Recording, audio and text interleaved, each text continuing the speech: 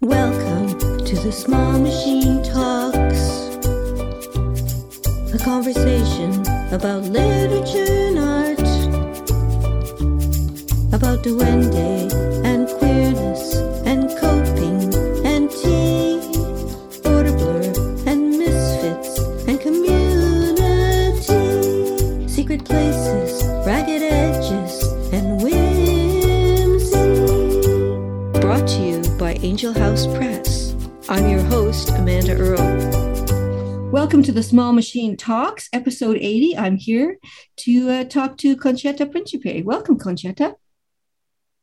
Thank you so much, Amanda. Thank you very much for having me here to talk about this book and the topic. I appreciate it deeply, and I think it is a topic worth talking about.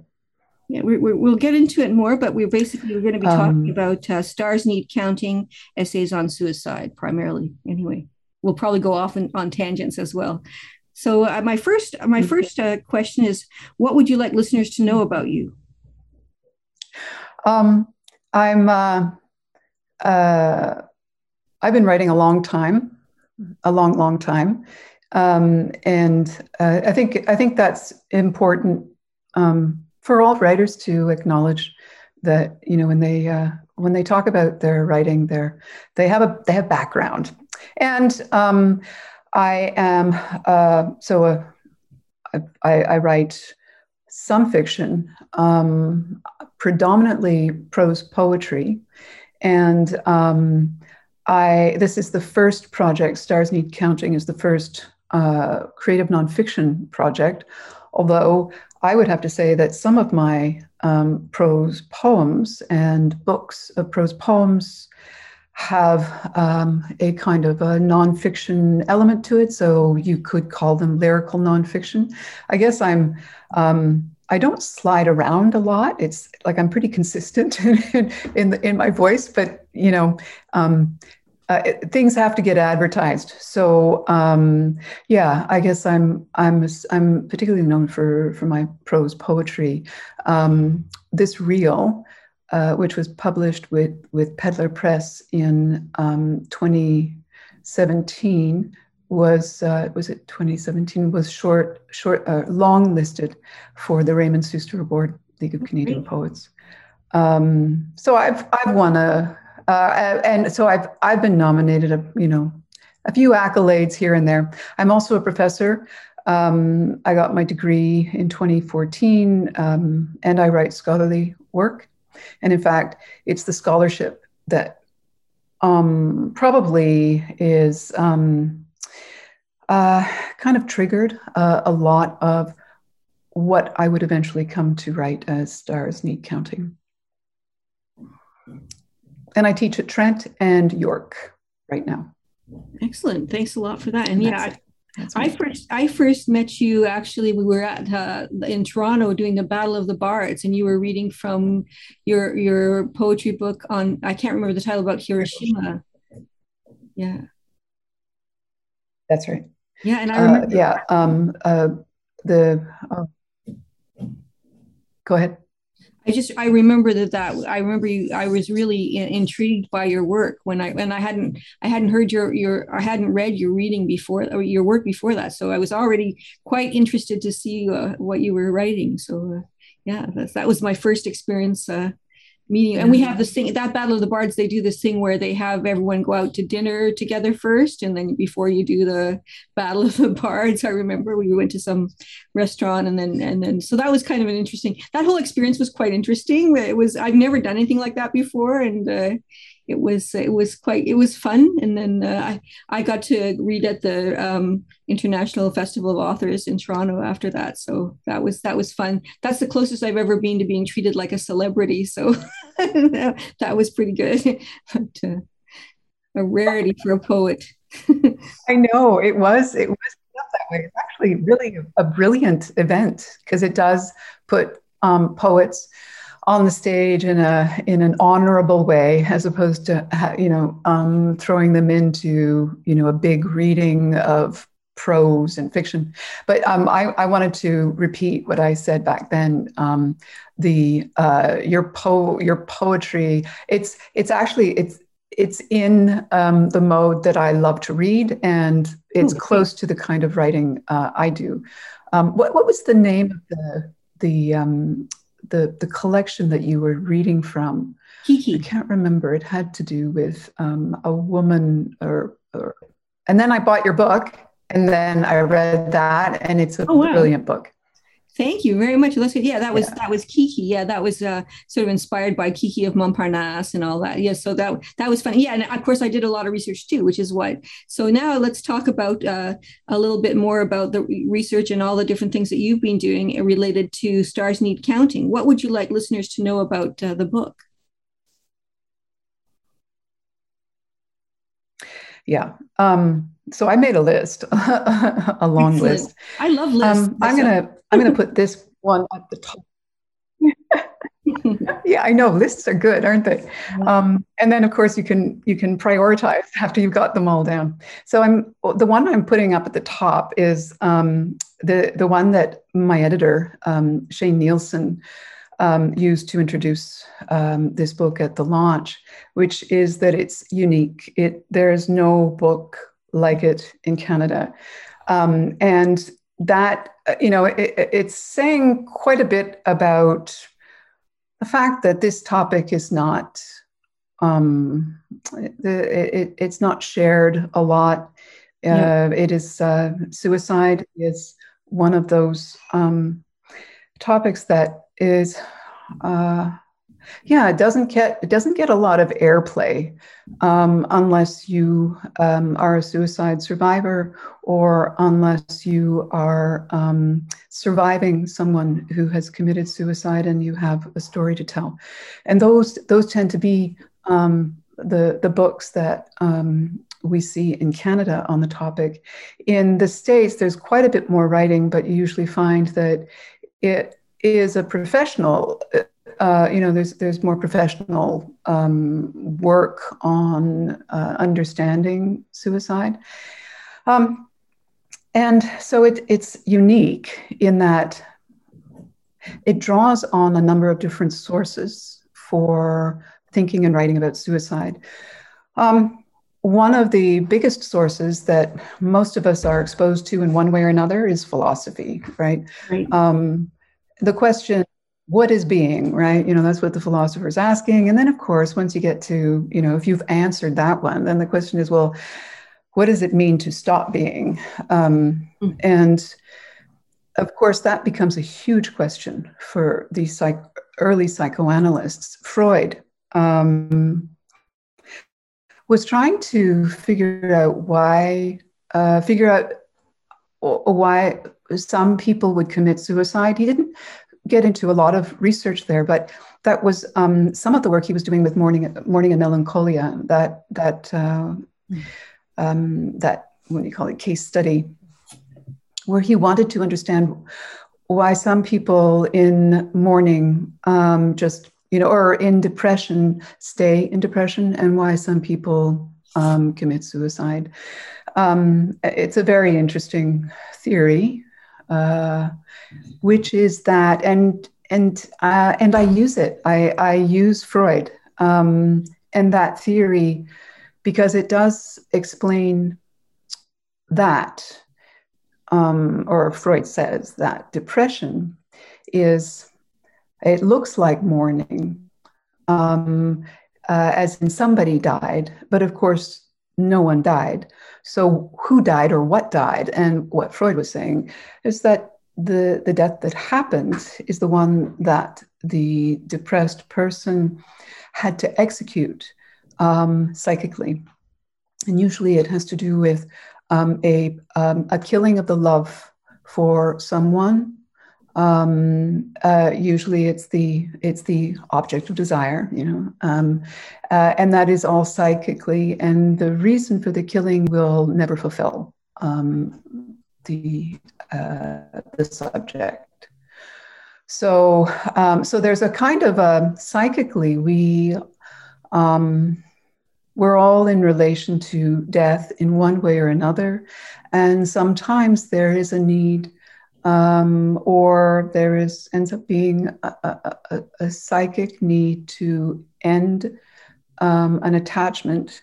And the most effective way of doing that is to psychically murder the object of desire, and that's Freud. So basically, it's like a nice little narrative Right. about what happens to the depressed person. Basically, the depressed person doesn't want to live because they are guilty of having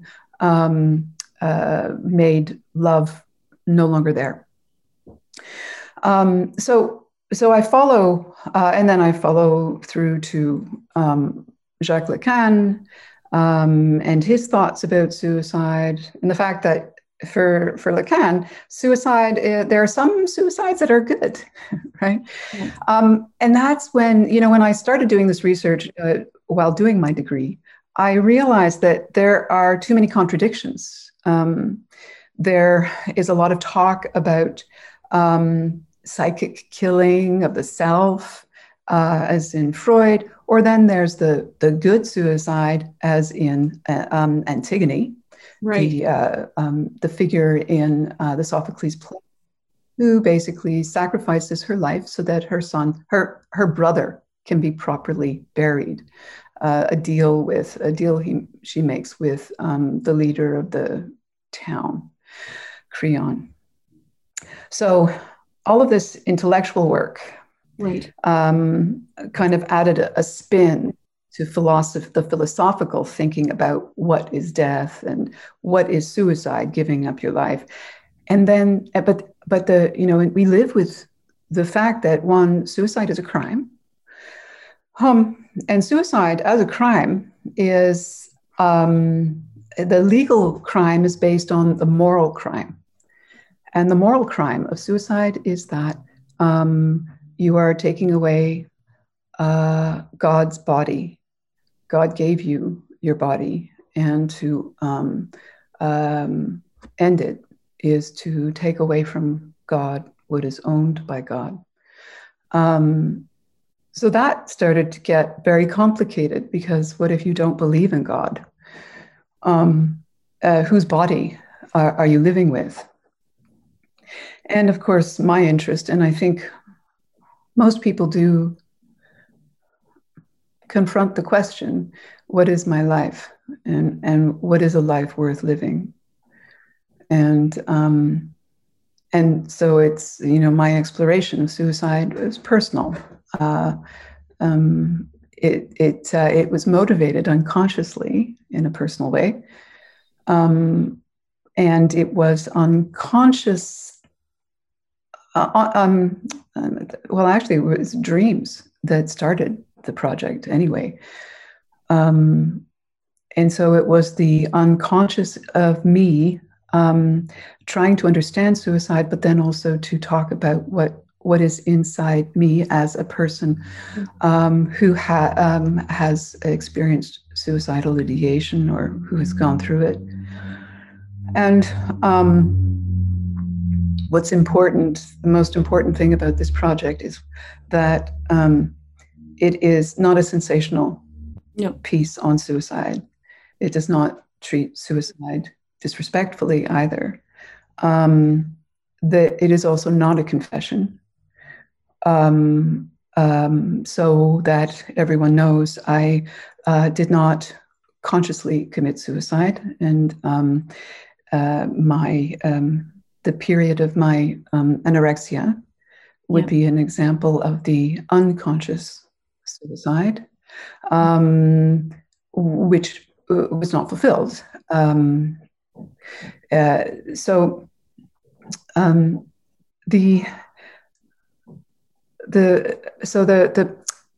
wrote it because we may as well talk about it. Yeah. Most of us are not encouraged to talk about it because it's, one, shame, and two, it'll institutionalize you. It's very complicated as a topic. It's of a mental, illness, like all of these categorical claims about what suicide is. And I think, the fact that if you can think about it, doesn't mean that you're going to do it. If you can contemplate that suicide might be an answer, is not bad logic. The question is, why do you have to go there? Why is the logic ending at that point? And so that's what is really complicated about the book, and what I wanted to draw out, to try and figure out how we can come to peace with ourselves living in this world, and forgiving ourselves for not always wanting, not always happy. Yeah. That's great. Thanks for that sort of a synopsis and explain a bit more explanation. Some of the questions I have are now scratched out because we've talked about. That's good. That's excellent. Yeah, I think I have always, well, I don't know about always, but at least in this stage of my life, I believe that opening up conversation and having a conversation is better than keeping, if people can. It helps more people if the conversation is open rather than keeping it closed. So yeah, I commend you on the book. And also, like, just we'll get into it more later, but I mean, there's all kind, aside from the philosophical and psychological, and there's also things like talking about Sylvia Plath's suicide, and there's a lot of different, and the whole discussion of 9/11, for instance, Afghanistan. I mean, there's just a lot of, it's both current and timeless at the same time, which is quite an achievement in any work, I think. So it's really, I think it's an important book. And it was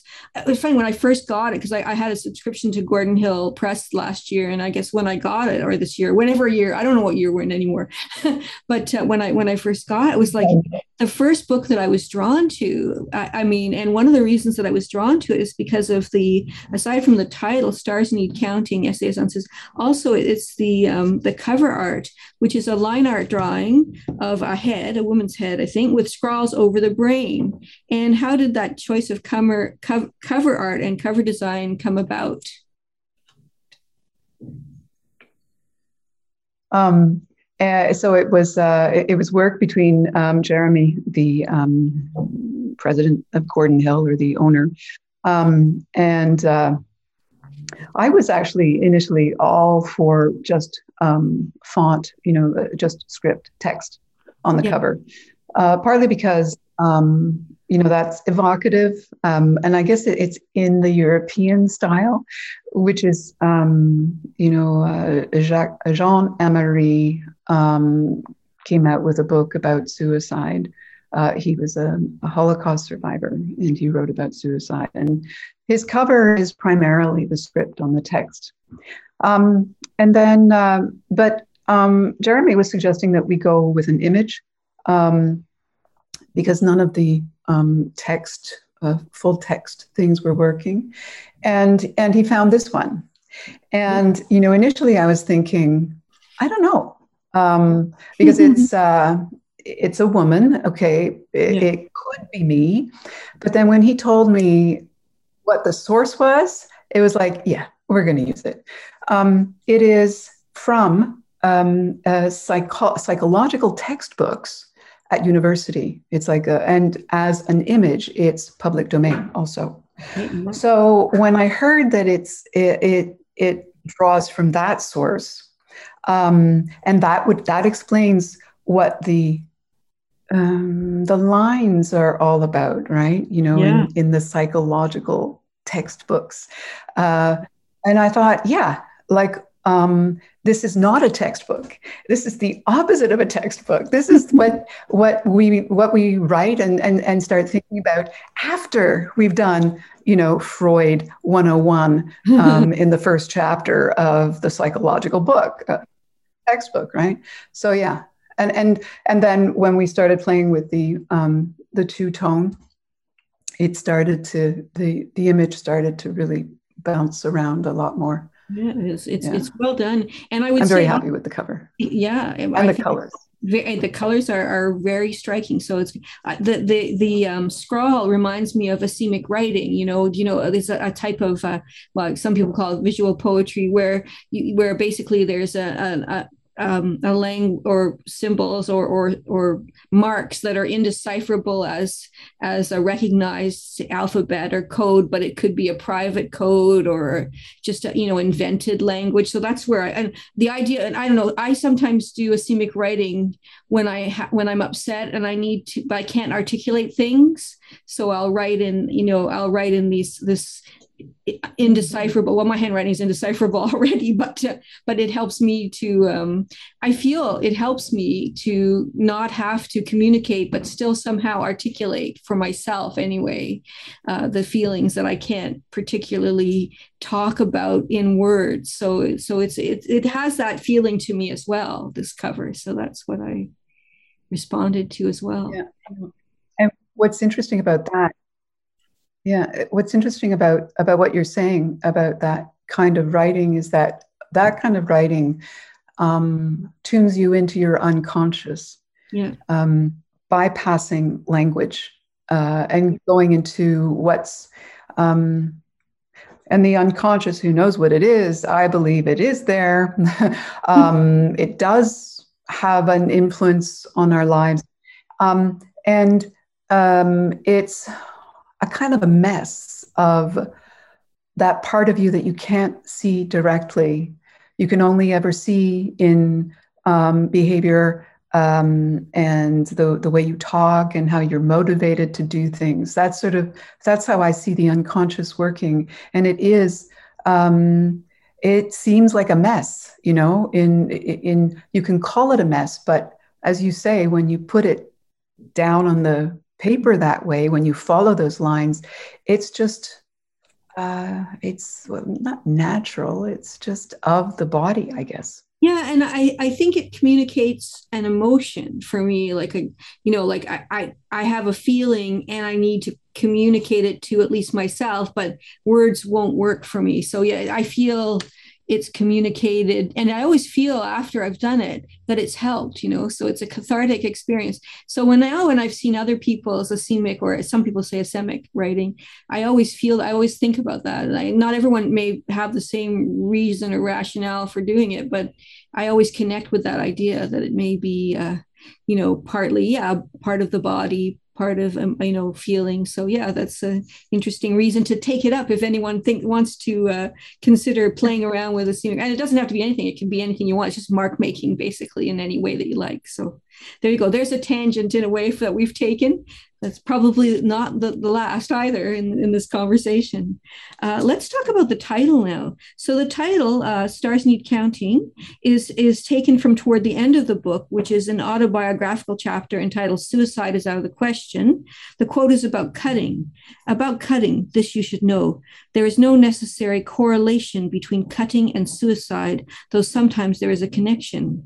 Cutting is about management. The day needs managing, the meat needs cutting, stars everywhere need counting. What made you choose this as the title of the book, and had you considered other possibilities?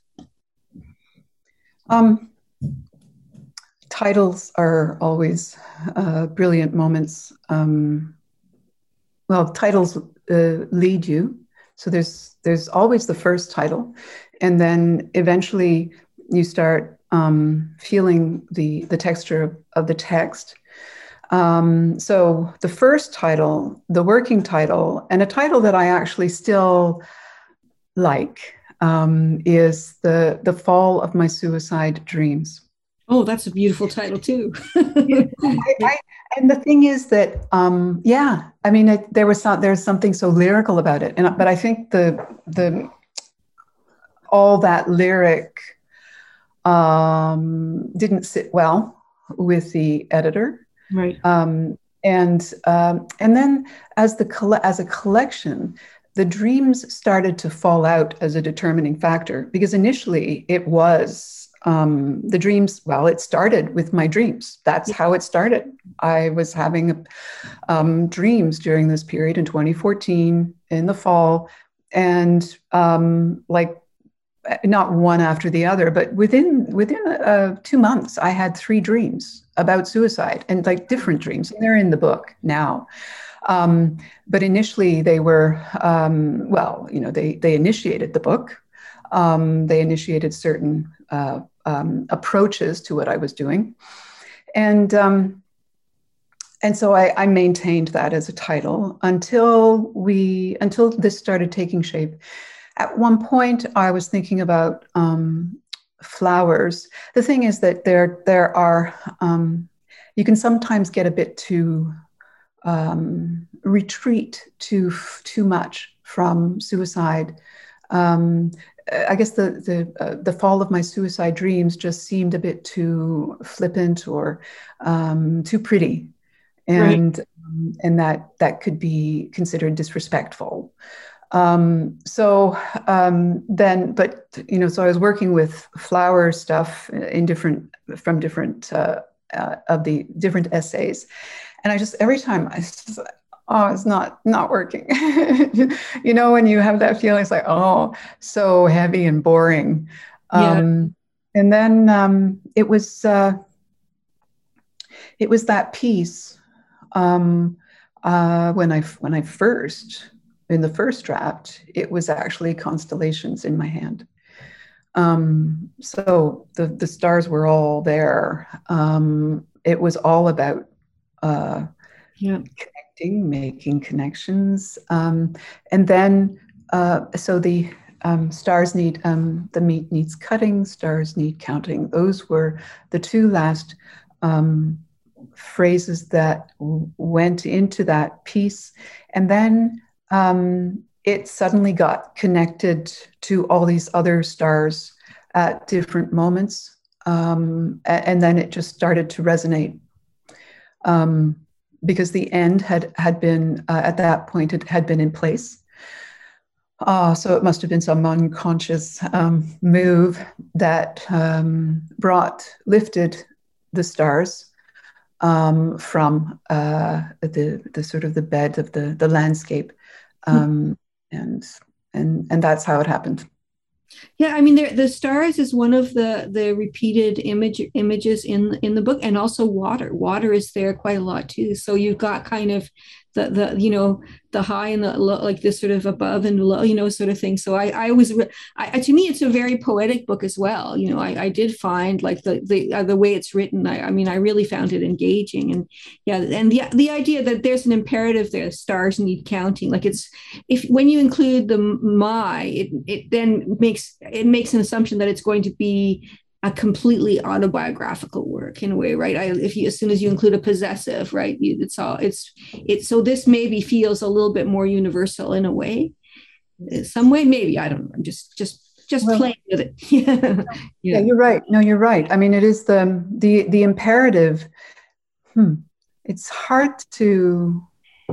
I mean, for me, the imperative has all these layers. In this case, beneath it, it's the I can't go yet, and then it's the fact that humans always find something to keep going. And I'm saying humans because there is a kind of I think most of us live with a tension between wanting to rest, and wanting to have a reason to get up in the morning. I think we all kind of have to live with that, a slight tension there, and that's why.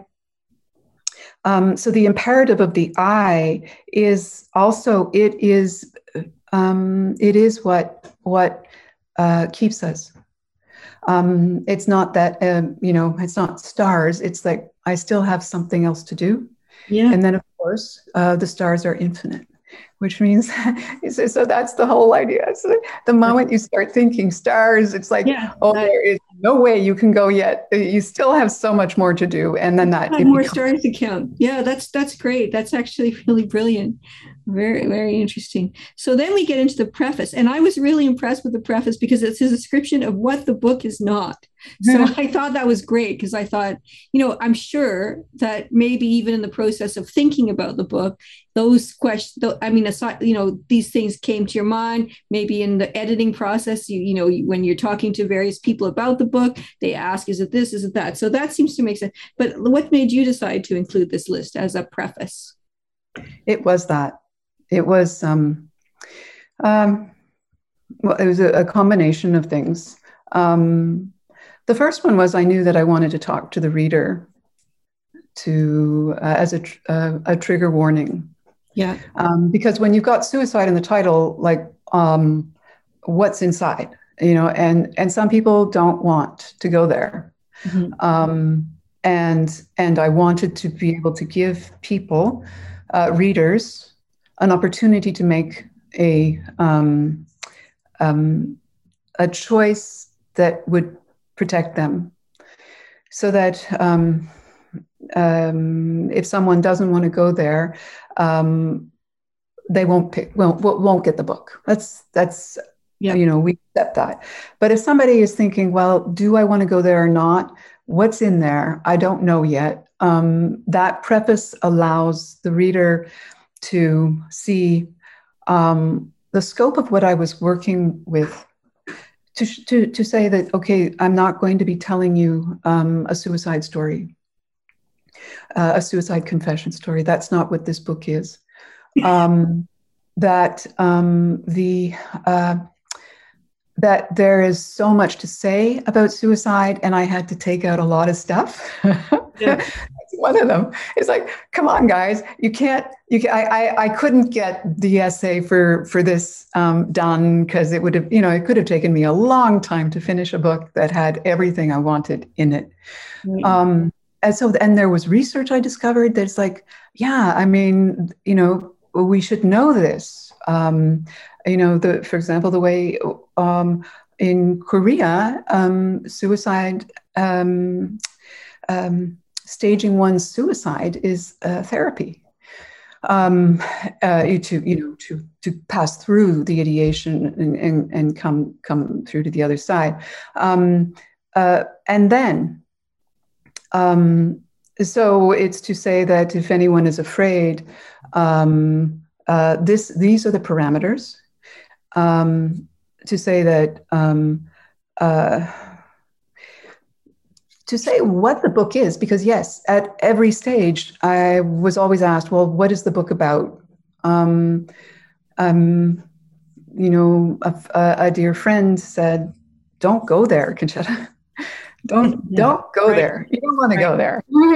And another friend defined it for me in a way that raised issues around what suicide is. So it seemed that all of us have a relationship to suicide in one way or another, personal or intellectual or professional reasons. Yeah. And I wanted to show what the frame of reference was for mine. And I also ultimately wanted to say that whatever was in the book was made out of love. And in fact, this is that was the first draft of this manuscript, which was one long, one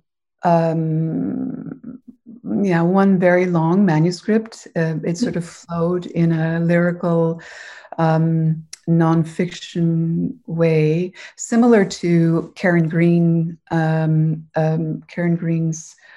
Bow, a book she wrote. She was the partner of David Foster Wallace, who suicided, and she had no clue. She had no clue. And so it was such a shock for her that she had to write through it. And it is a long meditation on what suicide is and what it did to her as a survivor, and what it has done to people who completed the Suicide Act. And so, it seemed really, I felt it was very important to write this with love, to talk about love in the sort of broader humanistic way. Love is in what and it can't stop things and it can't heal anything, but to love means that there is at least a soft caring. There's a caring there. And that's what I wanted readers to know. This is one of the reasons why this book is so moving to me, and there were times where I did have some tears in my eyes, so this is what you're saying is exactly what one of the things that made me so happy to read. I mean, it sounds odd, but no, it was a moving book, and I was grateful that I had the opportunity to read it, and now to talk to you about it as well. Since you've talked about triggering, let's talk about that. You raised the issue of worrying about triggering other people in the book, and in the essay case study and anorexics book review, you write, so how does one write about suicide? Paperny asked, and Paperny is Anna Mailer Paperny is the author of Help, I Want to Die, Please Fix Me, Depression in the First Person. So Paperny writes, confession is the most honest approach to reflect on the condition, bringing forward all the shame so it becomes shameless. After a while, pulling apart the pieces of sticky psychic stuff in your hands is easy. Assembling them so that they inspire interest, but don't feel hunger in the reader is the art, you might say. So that's from, it's toward the end, page 144. You include autobiographical detail in the book about suicidal ideation, anorexia, feeling ugly, depression. I think this is a vital and necessary part of the book. Did you struggle with including autobiography? It's funny. I did. I didn't think that I would. I mean, I went into it knowing that's actually it's a question that's very complicated, in fact. I wrote it because I had these suicide dreams. And the suicide dreams were, I knew, in relation to a very difficult, very, very difficult spring, summer. And it was dragging into the fall, but easing. And So I knew it had to be about me because I have an interest in understanding it, understanding suicide. But it's funny, so I knew, I wanted it to be for everyone and about everyone. And I also knew that I had to position myself in relation to suicide, which means that I had to tell the story, right? The difficulty about telling one's personal story about suicide, if one has not committed suicide, is what right do I have to write about suicide? Right. And that was a very unconscious pressure on me, or pressure that I was putting on my responsibility to the project. It was, I kept trying to figure out how I was even a part of this project, though I was. And so I wrote around it a lot, I wrote the Afghanistan war essay. There were, I guess what I was doing was circling the incidences that I could identify with. Of course, every writer should accept their responsibility to what motivates them, and also the fact that yes, there's an arrogance that drives them. Yes, as in only I can write this. Right. So all of those, all of that ego stuff just kept, shifting up and down. And so I'm trying to, and that was the thing when I brought it in, it was all contorted. It's a lot of contortion. And I was really surprised that I would have so much contortion in talking about myself. It was, but as you books are like that, they lift from inside you, And so there are parts that can only come at certain points. And I think the most personal, the most vulnerable part of you needs to be given a reason to rise up and be shared. Yes, so there's a lot of stuff in there that's about me. When I was writing it, I was telling the truth. And when I finished, I thank God for Shane for, helping me save face from, I think all writers know what I mean. As in, to tell the truth is like, you don't really want to tell the truth, because the truth is really, it's very exposing. It is. So I felt by the time I got to the end, I knew that I wasn't naked. Thank you, Shane. But you know what? After I finished it, after I finished it. So as with, I think when a project ends, there is a down. But I think I didn't anticipate being as terrified. No, I felt like,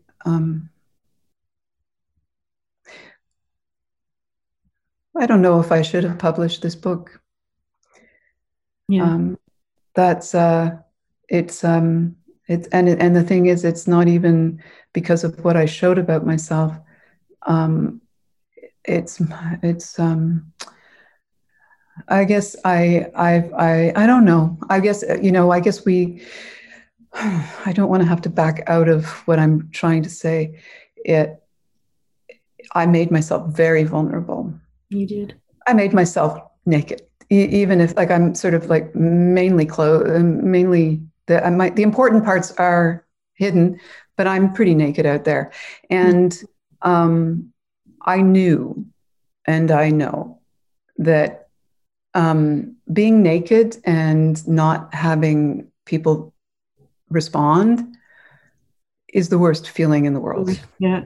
Yeah. So thank you so much, Amanda, for telling me that you saw me naked, and that I did not shame myself, and that you actually respect me in the end. Oh, I certainly do. Good grief. This is was something I say about. I've gone through phases of not wanting to write. I've done a lot of things to avoid writing about myself. I've used all kinds of strategies. I've delayed. I've even done things where because I've had to write something, I've written it, but then I've done things like I've entered into contests I know I could never win, or send it to publications I know would never accept it. And I've done all those kind of things. And yeah, there's a lot of ways in which we can not share our writing. But one thing I say about writing the truth about oneself, or is that for me anyways, I have to tell myself I'm writing so people, as fellow misfits, don't feel alone. And that helps me to get over those. So my ego may be tender and it may be bruised about some of the stuff I have to say, but I need to say it's not really about me so much as it's about other people recognizing something and feeling a kindred feeling or connection in some way. And I think it helps me when I'm reading. That's one of the reasons I read to feel like I'm not alone. So why would it be not okay to be a writer and write so that others don't feel alone? Write your truths, and because you're not, no matter how weird each of us is individually, there's actually more people that are as weird in their own way or in simpler ways anyway. So I mean, it's surprising to learn that, and weird being a good thing, not a bad thing as well. So so there's a lot in that for me. And when it's not from a personal point of view, someone very close to me when I was young attempted suicide, and I was very angry with that person. I don't know if I'm still not angry with that person in some ways, but and there are other things I could relate to, but the point is that I think that a lot of people have, in one way or another, whether it's being their own personal thoughts of suicide or whether they've known someone. It's just part of humanity. It's part of what happens, and it's something that needs to be talked about. So, and you do it in an amazingly respectful but also fascinating way, and not in a weird exploitative fascinating, like some kind of strange, sensational tabloid way, but in a very interesting way, and from a point of view that people can also relate to. And I think having the autobiographical part is also very helpful too. So I think it's important. So, in order to discuss the ethics of suicide, you provide examples of different roles and show how it is viewed depending on which side of society is on. Dying for one's country or faith being heroic or considered shameful, for example. By example, you point out the hypocrisy of these judgments. By musing whether or not Jesus's act could be considered suicide, or whether the crucifixion could be considered suicide, is a controversial question. Have you received any comments or criticism or negative response to that at all? I was fascinated by that because I never thought of that. And I'm not a particularly religious person, but I certainly grew up in a Christian environment. So, we all heard he died for our sins, right? So but that was suicide. Well, okay. So, but this is what's really complicated about the Jesus narrative, actually.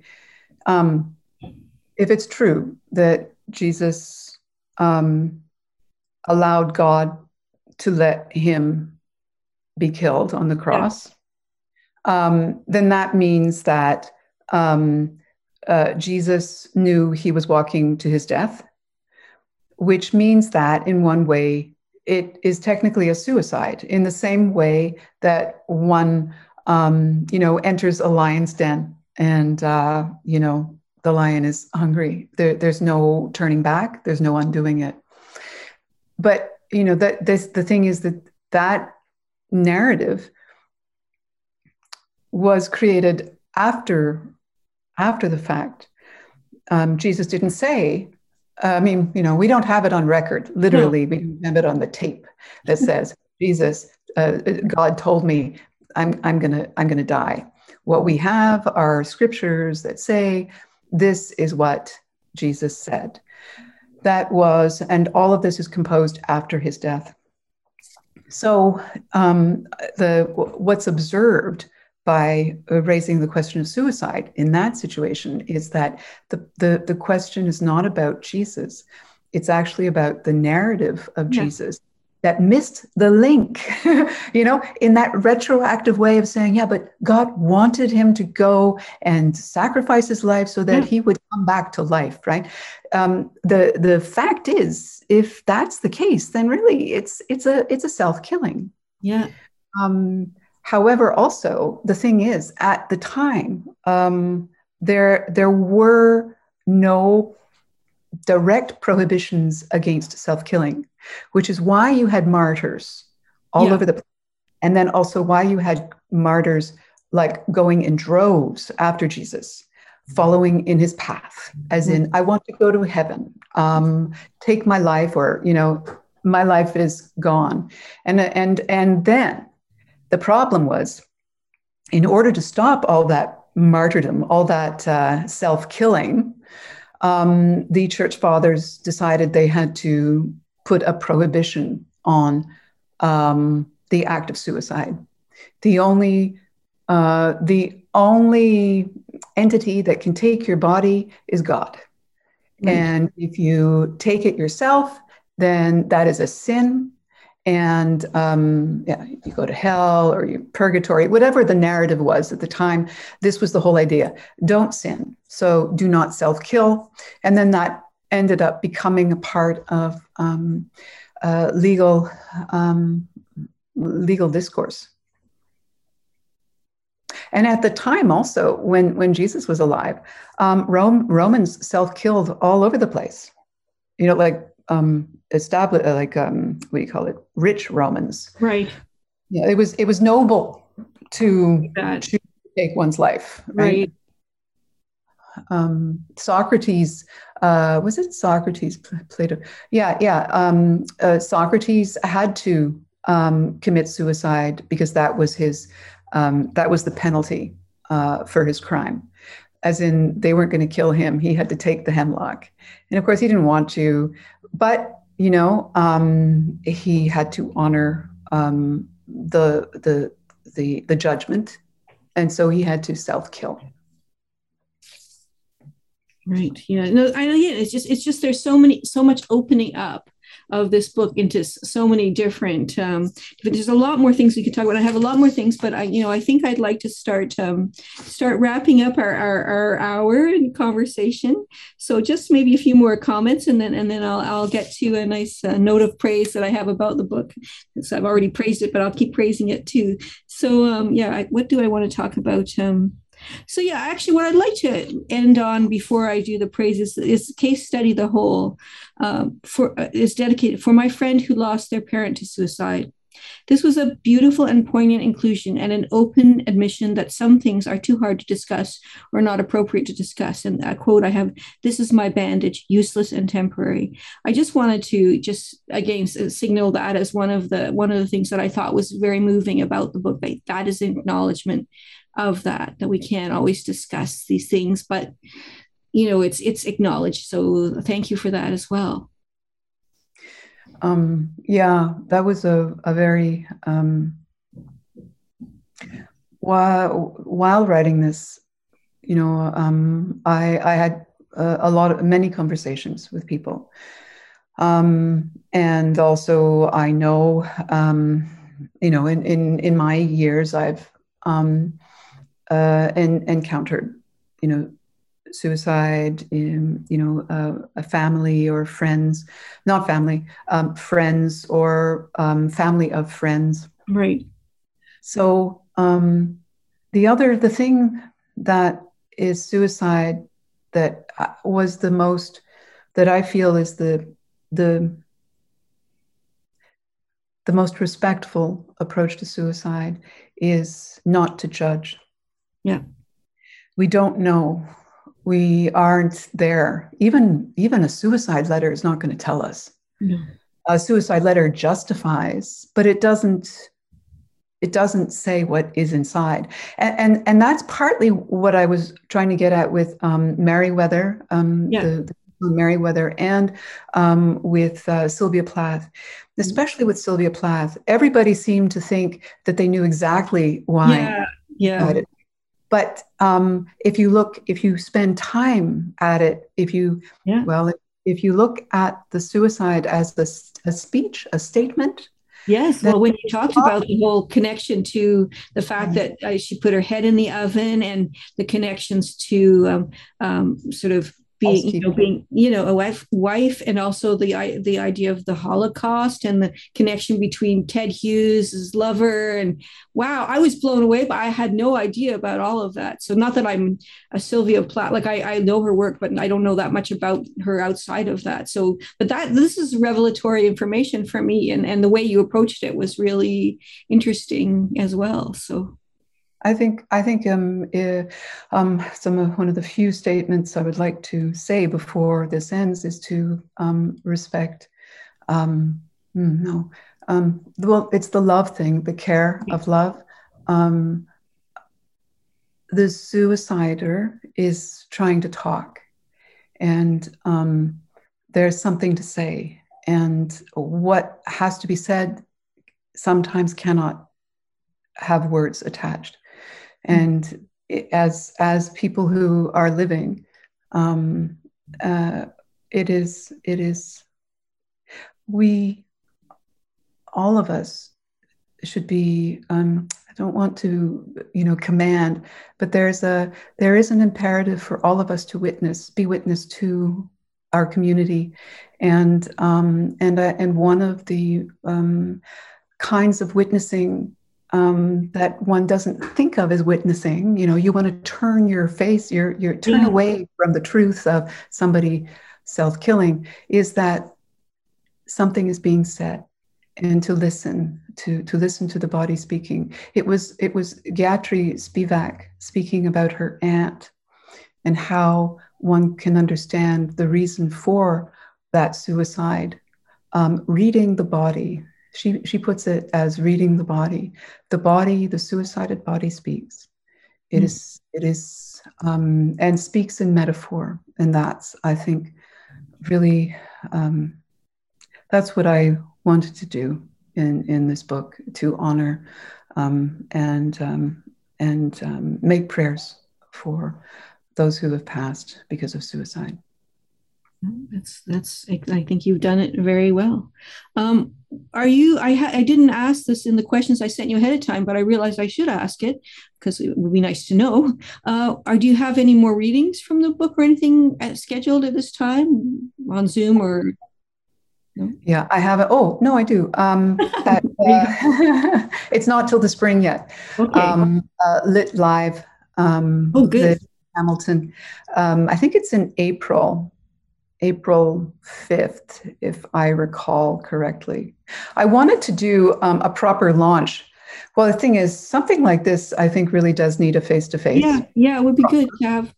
Yeah, And I wanted to actually bring other people in to sort of make it like a colloquium, bringing yeah, other writers in who write about suicide, and or whose scholarship is on suicide, or and I was thinking of planning to do that, but this fall has been all yeah. wonky with We're COVID. still messed up with this thing, and I don't know. It doesn't. It feels like it's not something we should treat as a temporary thing. We just should kind of figure out how to mitigate risk and be as compassionate as possible. That's about all we can do, right? I don't know anything else to do.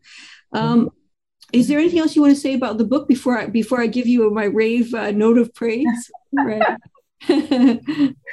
I have. Oh, thank you, everyone who, all of you who, and you know who you are, who helped me through this, were with me through this, talked me through this.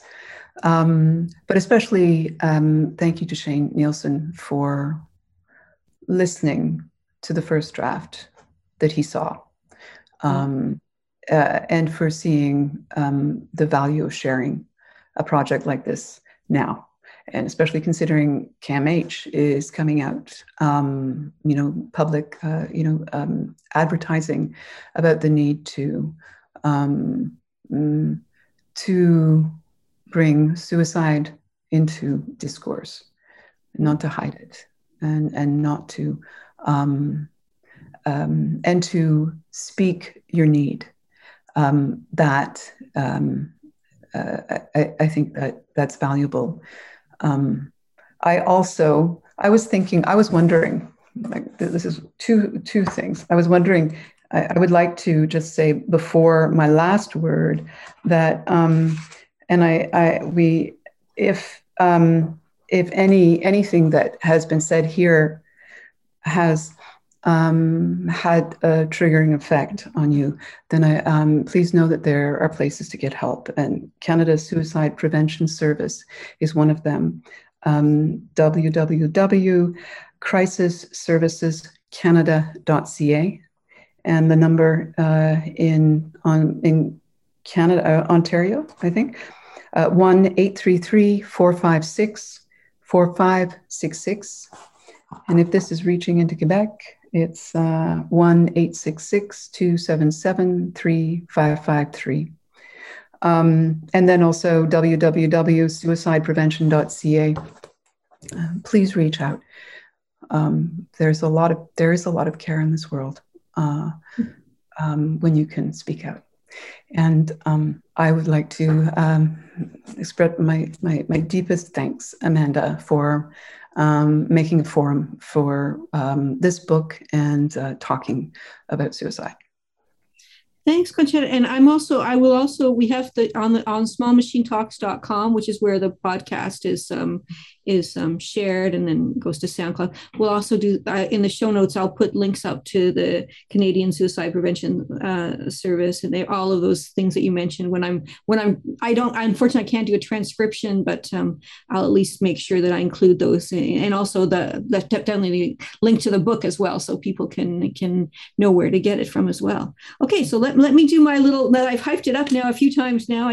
What I do is I read these notes that I've made at the end of each episode, and I post them to Goodreads.com as well as one place where people can find out about these great books. So Stars Need Counting, Essays on Suicide, explores suicide through the lenses of politics, history, psychology, literature, popular culture, mythology, philosophy, and religion. Probably other things too that I'm forgetting about. Principe weaves autobiographical details of suicidal ideation, depression, cutting, anorexia, and career within the narrative of the book, giving the work a personal and relatable resonance.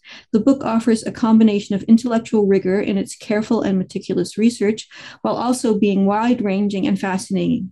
Principe takes the often taboo and often unspoken subject of suicide and treats it with objectivity and care. She doesn't offer easy and simplistic answers, but raises important questions about how those who attempt or succeed in killing themselves are seen and treated in society.